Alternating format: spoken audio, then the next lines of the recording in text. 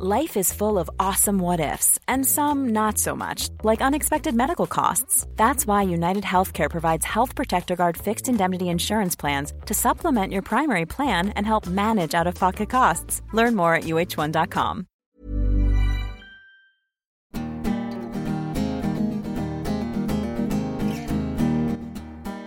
From Backpage, my name is Martin Gregg and welcome to a new episode of Between the Lines, the stories behind great sports writing.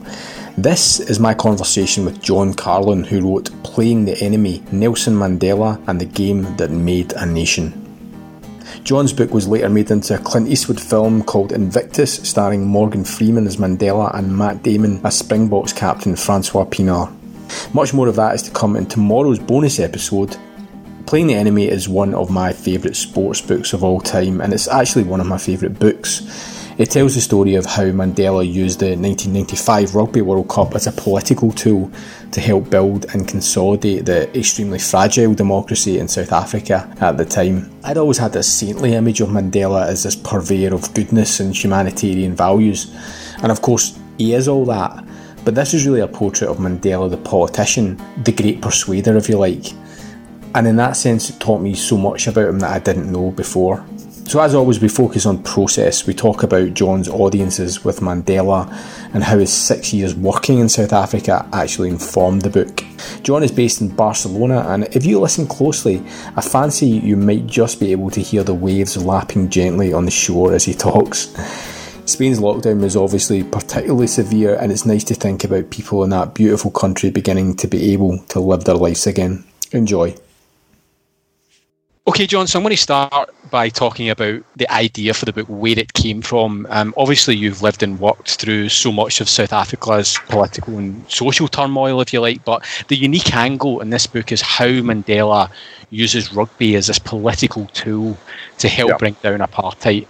So I was wondering, how did you alight on that angle in particular as a way to tell the story of this era? Well, before I answer your question, let me just correct you a little bit, in the sense that he did use the Rugby World Cup as a political tool, but not to bring down apartheid. It had already been brought down. It was more to consolidate what was then still a very fragile newborn democracy, which was still very much under threat. I mean, Mandela saw it as his chief mission as president to lay the foundations of that democracy and render it sort of quite literally bulletproof, in the sense that, you know, in that year after Mandela came to power, there were a lot of stirrings and noises and rumblings from the far right, and it was very, very important to avoid these people, you know, rising up. And because, you know, given the fragility of the democracy, all it would have taken would be, I don't know, 50 right-wing terrorists planting a bomb here, an assassination there, to reduce the country to chaos. So having made that slight clarification, well, the idea, I mean, I was very, very, very, very struck when I saw that game, which I saw on TV in Washington, D.C., actually, where I'd just gone after 6 years in South Africa. I was posted there by The Independent. And I watched it in a bar where you could have very easily just convinced yourself you were actually in South Africa. I think all 250 South Africans in Washington, D.C. fetched up at this bar, and we watched the game there together. And I was aware as I was watching it, in fact, before the game began and Mandela came out onto the pitch, that I was witnessing something that was far, far bigger than a Rugby World Cup final. I was watching a really transcendental political moment. So that really lodged itself in my mind. And I guess I sort of had a sort of loose, vague idea that maybe I should write about it, you know, at greater length and in a newspaper article at some point.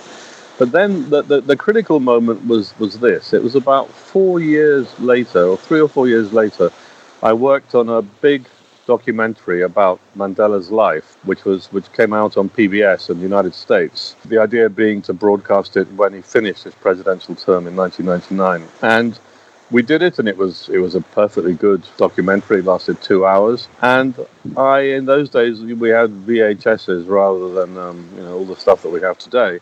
And I remember I went out with some South African friends for dinner, and they had a babysitter, a woman of Iranian extraction, who stayed behind at home with my friend's kids and watched the documentary.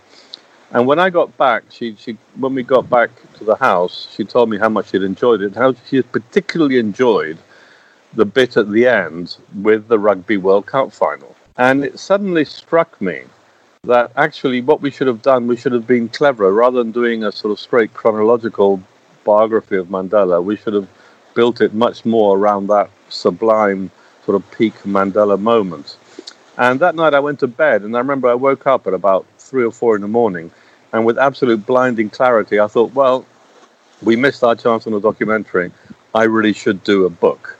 And that's where the idea absolutely lodged itself in my mind that it was now my destiny to write the book of that event. It's interesting because it's an important storytelling technique, I think, that if you can find a way to box up a story, if you like, you don't have to tell this hugely sprawling narrative where you cover lots and lots of different bases, but you can find one focal point which draws you into the heart of it.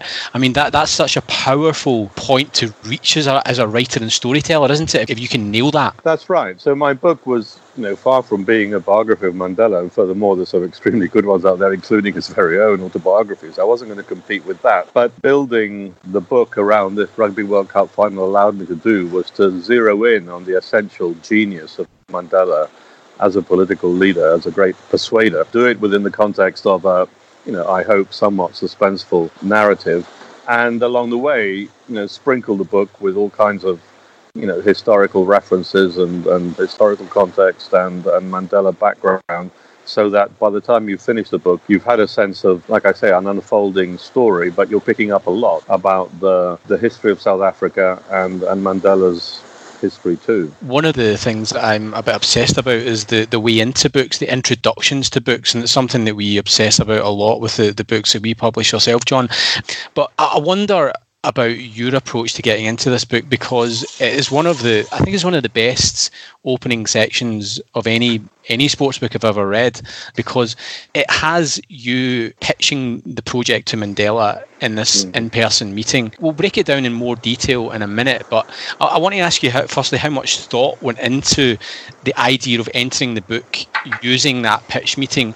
As soon as you had that meeting, did you come out and think, that is my way into the book, or did it gradually come to you as the project developed? No, it wasn't my first thought after that meeting with Mandela to make that the beginning of the book. And also, it's very important to bear in mind that, as I've already kind of hinted, this has been a book that was a long time in the gestation. It was an extremely long pregnancy. If you like, the idea first seeded itself when the game itself happened in June 1995.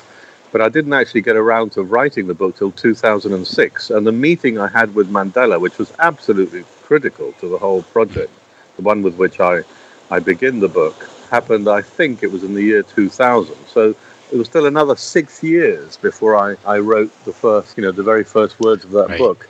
And so usually the way something like that comes to me is by what seems to be some moment of, magical inspiration, but is actually a function of thinking and thinking and thinking and thinking about it. And then suddenly the idea crystallizes.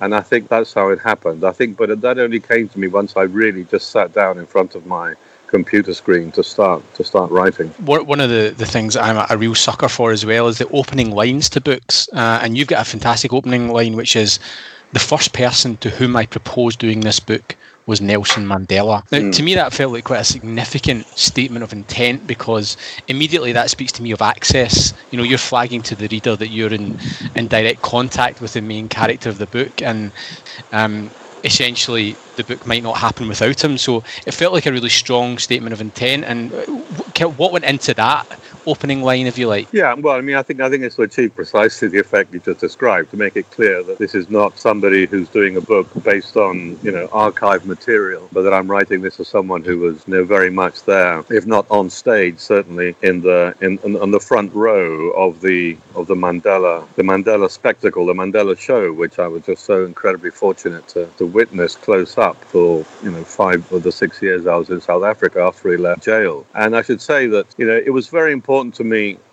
indeed to get Mandela's blessing for the book. That's really why I went to have that first meeting with him.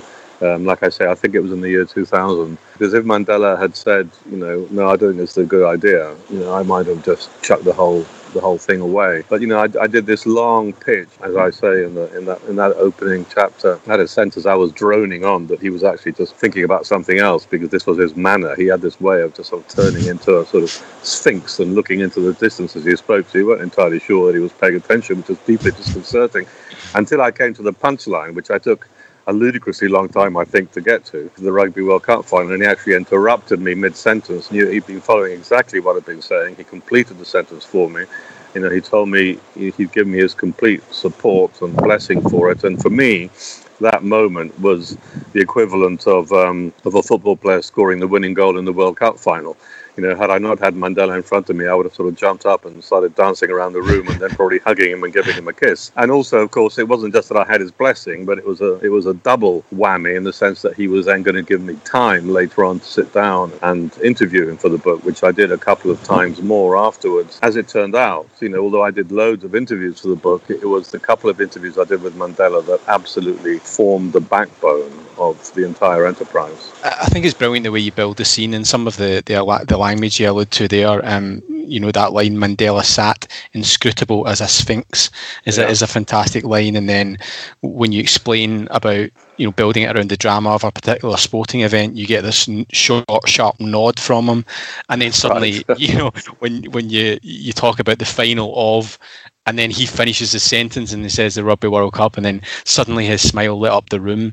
So it's wonderful, but I thought it was a great exercise in building up a scene and like putting the reader in the room.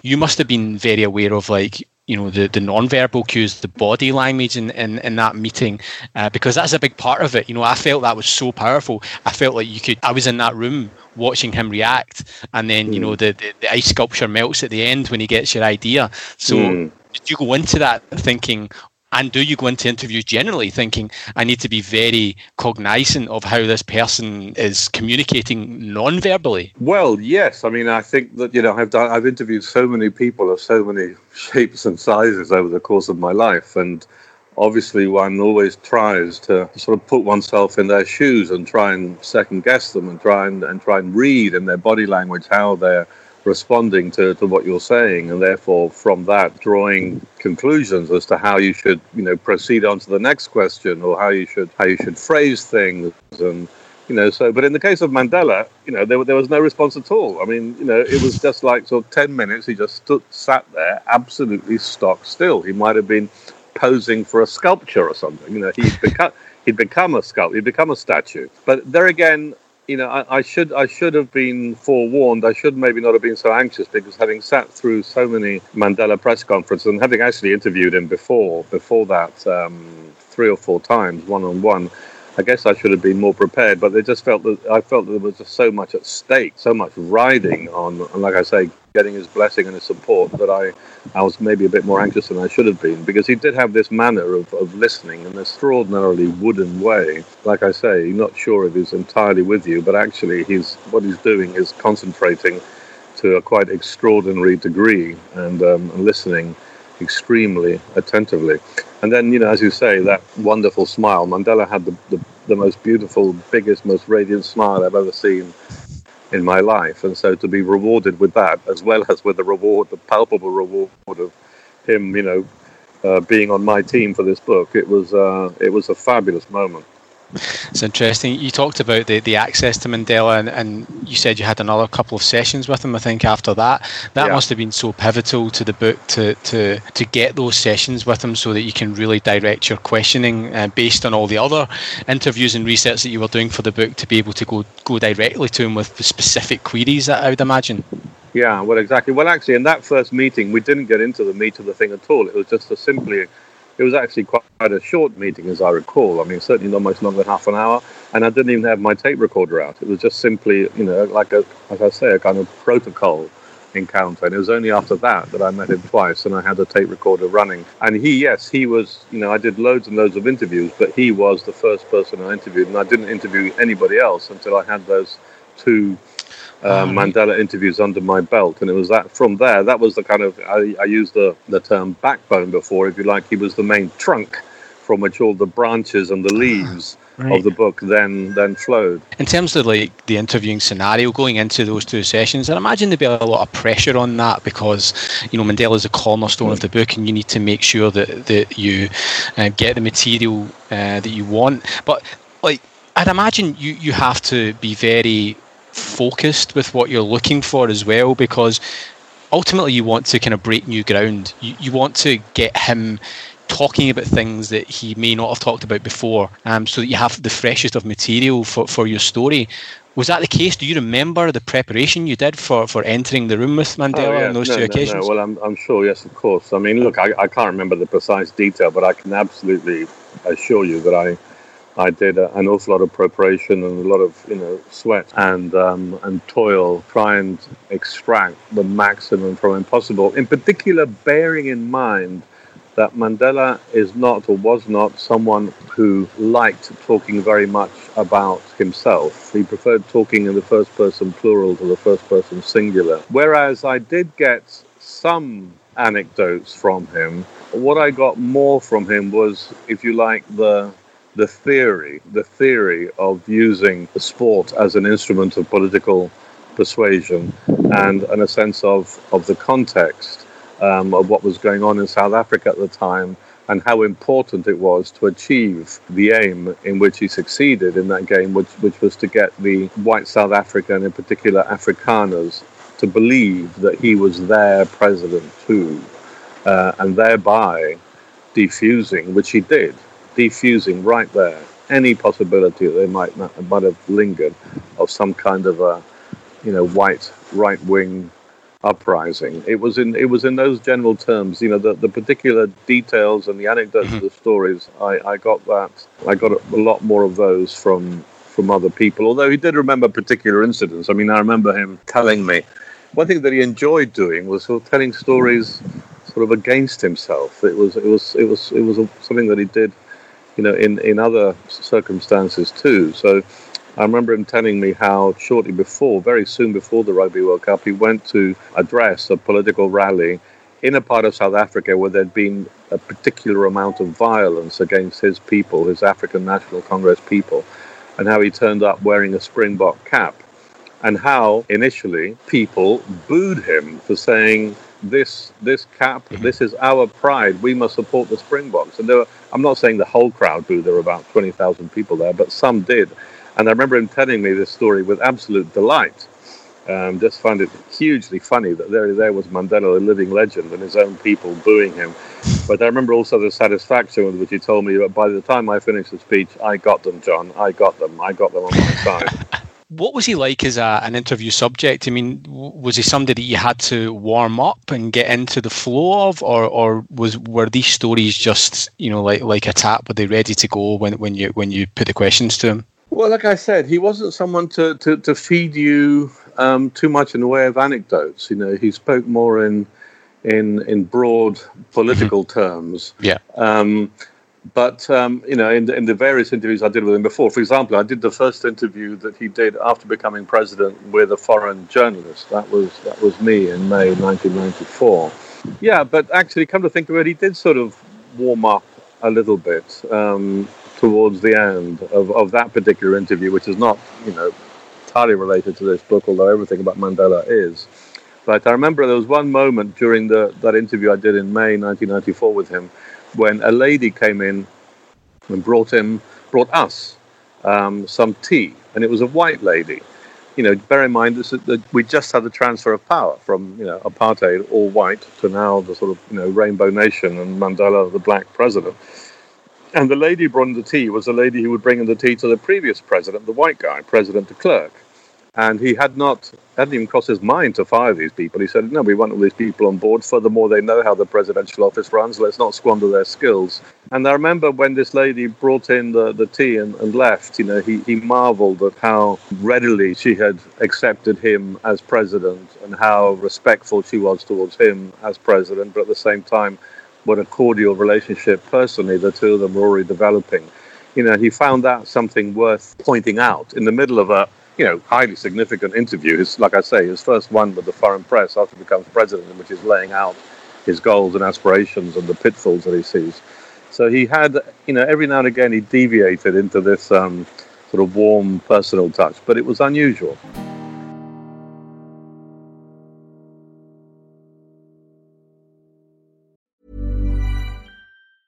I'm Sandra, and I'm just the professional your small business was looking for. But you didn't hire me because you didn't use LinkedIn Jobs. LinkedIn has professionals you can't find anywhere else, including those who aren't actively looking for a new job, but might be open to the perfect role, like me. In a given month, over 70% of LinkedIn users don't visit other leading job sites. So if you're not looking on LinkedIn, you'll miss out on great candidates like Sandra. Start hiring professionals like a professional. Post your free job on linkedin.com/people today.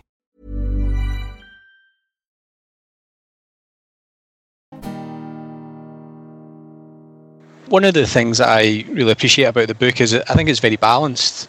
I think you give voice to the right wing quite powerfully. There's a great character, General Constant Viljoen, who gets a lot of time in the book. And I felt that was really quite important. I mean, I love books where the personalities drive the story anyway, and that's another aspect that I really loved about it. But was that part of your strategy to make sure that you got other voices in there? It wasn't just this one take on it. I'm not sure it was a strategy. It would be probably to afford too much a forethought to me to think in terms of me, setting out a strategy like a general before battle. I sort of tend to deploy my troops as we go along. So in the case of the general, I think it wasn't so much a sort of literary strategy as more of a kind of personal response to the fact that I found the interview I did with him just particularly moving and surprising and exemplary, and a very, very, very powerful example of Mandela's capacity to persuade. Like I said a minute ago, Mandela's genius was in political leadership. Political leadership means persuading people to follow you. In the case of Mandela, he persuaded his bitterest enemies to follow him. And General Constant Viljoen, had set himself up as a leader of the far-right counter-revolutionary or counter-revolutionary forces that were going to overthrow democracy. He was the sort of Darth Vader of Mandela's, democracy project. And Mandela absolutely won him over, wooed him. And the general ended up, I left my interview with the general thinking that he was half in love with Mandela. And that just struck me something so powerful and so telling, so revealing of Mandela more than anything else, that I had to give the guy a significant presence and weight in the book. He's an amazing character, and I wonder, as I was reading these interviews, and there's other huge personalities like Justice Becky, fantastic character in the book. Yeah. But I wonder about timing as well, and I wonder about the fact that there had been a passage of time between these events and then you doing these interviews. Do you think that benefited the fact that it was maybe years down the line, they had the opportunity to reflect on all these experiences from a personal point of view, but also globally and societally, they'd reached their conclusions about what had happened in South Africa at that time? Yeah, I think that's correct, because I think on the one hand, the memories of that time and that Rugby World Cup remained very vivid in people's minds, because it was such a big moment, and the emotions were very easy to sort of rekindle even 10 years after the fact. But at the same time, having that perspective that time brings provided a very nice and useful blend for me of thoughtful reflection and, like I say, vivid emotions. I want to give you a quote from Simon Cooper here, which is a review of the book, and he says, "A book that captures the miracle of Mandela the politician. This is not a sports book. This is above all the work of a great reporter." Now, to me, that was really significant, because obviously in so many ways you're strategically placed to write this book, because you spent the 6 years as bureau chief of The Independent. So I imagine you lived through and worked through a lot of this stuff as it was happening. Do you think that was a huge part of being able to bring that authority to the book that you did? Yeah, no, certainly. I mean, had I not spent those 6 years, absolutely critical, transformative years in South Africa, with, as I just said a moment ago, with a front row seat at the whole this amazing political spectacle. Had I not had that experience behind me, had I just parachuted in, say I'm living in London and decide to come in and spend 2 or 3 months in South Africa 10 years after the fact doing the story, I think I would have really struggled to give it the same context and possibly, as you say, the same authority. Obviously, I drew very heavily in the book from my own reporting experience, which was incredibly rich and varied in South Africa. And so I had that sort of weight of background, of context, on which I superimposed all the many interviews that I did with lots of people who were, among the protagonists of that Rugby World Cup. In terms of some of the key events during that period, I mean, it strikes me that you were probably at a lot of these, like maybe the release press conference where you talk about the journalists breaking into the spontaneous round of applause that we should never seen before, and stuff like the Uppington 14. I was looking at that and I was thinking, I think John's there. Oh, totally there. No, the Uppington 14 case was very, very, very, very powerful moment for me. I'd only been in South Africa for 4 or 5 months. I was still finding my feet. I still didn't quite get it. And that experience of covering the Uppington 14 trial really closely, I must have gone down to Uppington from Johannesburg at least 4 times to cover the trial, including for the death sentences that came at the end of it. And that was incredibly powerful stuff. And I was very, very, very present and very emotionally engaged, never mind just as a reporter. And sure, yes, I was there on the day of Mandela's release, and I was there for that first press conference. In fact, I asked a question at that press conference. It was quite a privilege. Only about 8 or 9 people got a chance to ask a question. And I was the busiest and most exciting time of my life, and I gathered, stories and anecdotes and people in huge abundance and variety. That is part of what raises this book to another level. There's a tiny line just in the Uppington 14 section, and when the verdict comes and you say, "At those words, a small man at the back of the court muttered, 'Amen.'" Yeah, and it's just a tiny detail, but it puts you there, and it conveys to the reader that sense of authority.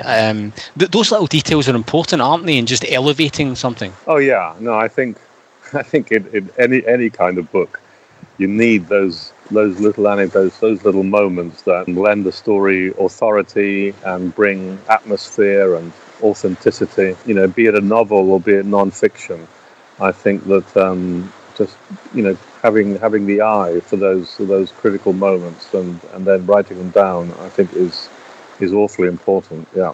There was another one I picked out around about that section where you're talking about the Pabalelo township. Uppington is the adjacent white town, so this is where Justice Becky is from, Pabalelo, and you talk about Pabalelo being the black shadow of Uppington, which is a lovely line. But there's this journey from Pabalelo to Uppington, which you say is like travelling from suburban Buckinghamshire into Burkina Faso. But you actually break down the journey, and you talk about you drove about a mile on the road west towards Namibia until you reached a municipal slaughterhouse. That's right. Amazing. You couldn't make it up. I know, it's incredible. But then you turn left, and before you stood a rusting sign that read "Welcome to Pabalelo." So I presume you're making that trip. Then you're going there with a all the time. Details. Yeah. I was going back and forth doing that all the time, and I wrote this a long time ago, but the contrast between this place was basically in the desert. It was on the fringes of the Kalahari Desert, but the white town of Uppington was just full of trees and lawns and flowers and light and birds singing. And you go to Pabalelo and everything was sort of monochrome. Everything was a kind of generally brown color. There were no trees. There were no birds singing. The contrast, just visually, was just, never mind the relative poverty, was quite extraordinary. I mean, but there again, this was not untypical. I mean, this was the way it was all over South Africa. You had, time and again, obviously, if you're in Johannesburg, everything's a bit more diffuse. But when you left Johannesburg and went to these smaller towns, Uppington and Pabalelo were entirely typical. You had the white town, which was always, prosperous and green and flourishing, and then a mile or so down the road was where the black people lived in these kind of drab and, like I say, monochrome little townships. Yeah, you mentioned that the townships aren't even on the map. It's just the white towns that are on the maps.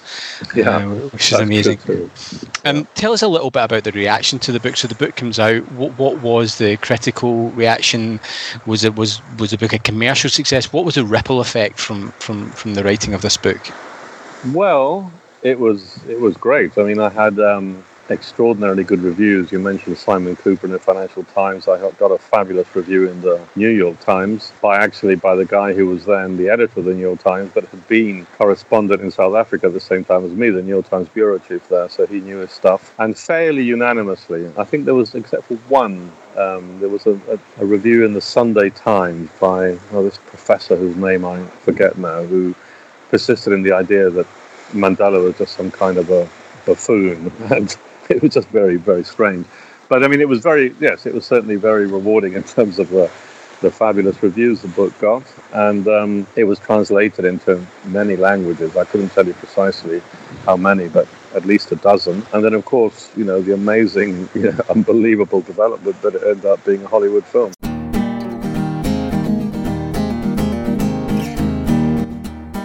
Thanks to John for his time. Listen out for tomorrow's episode on Invictus, which contains the most astonishing story that we have ever featured on Between the Lines.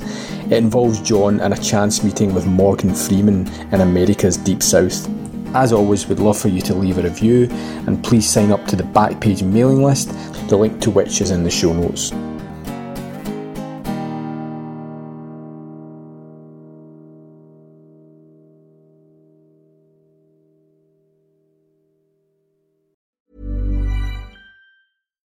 When you make decisions for your company, you look for the no-brainers. And if you have a lot of mailing to do, Stamps.com is the ultimate no-brainer. It streamlines your processes to make your business more efficient, which makes you less busy. Mail checks, invoices, legal documents, and everything you need to keep your business running with Stamps.com.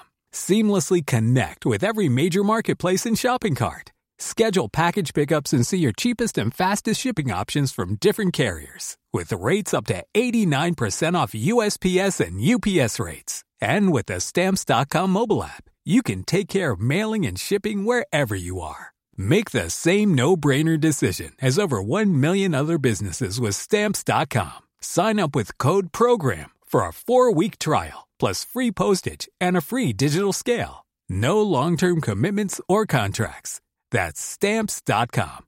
Code PROGRAM.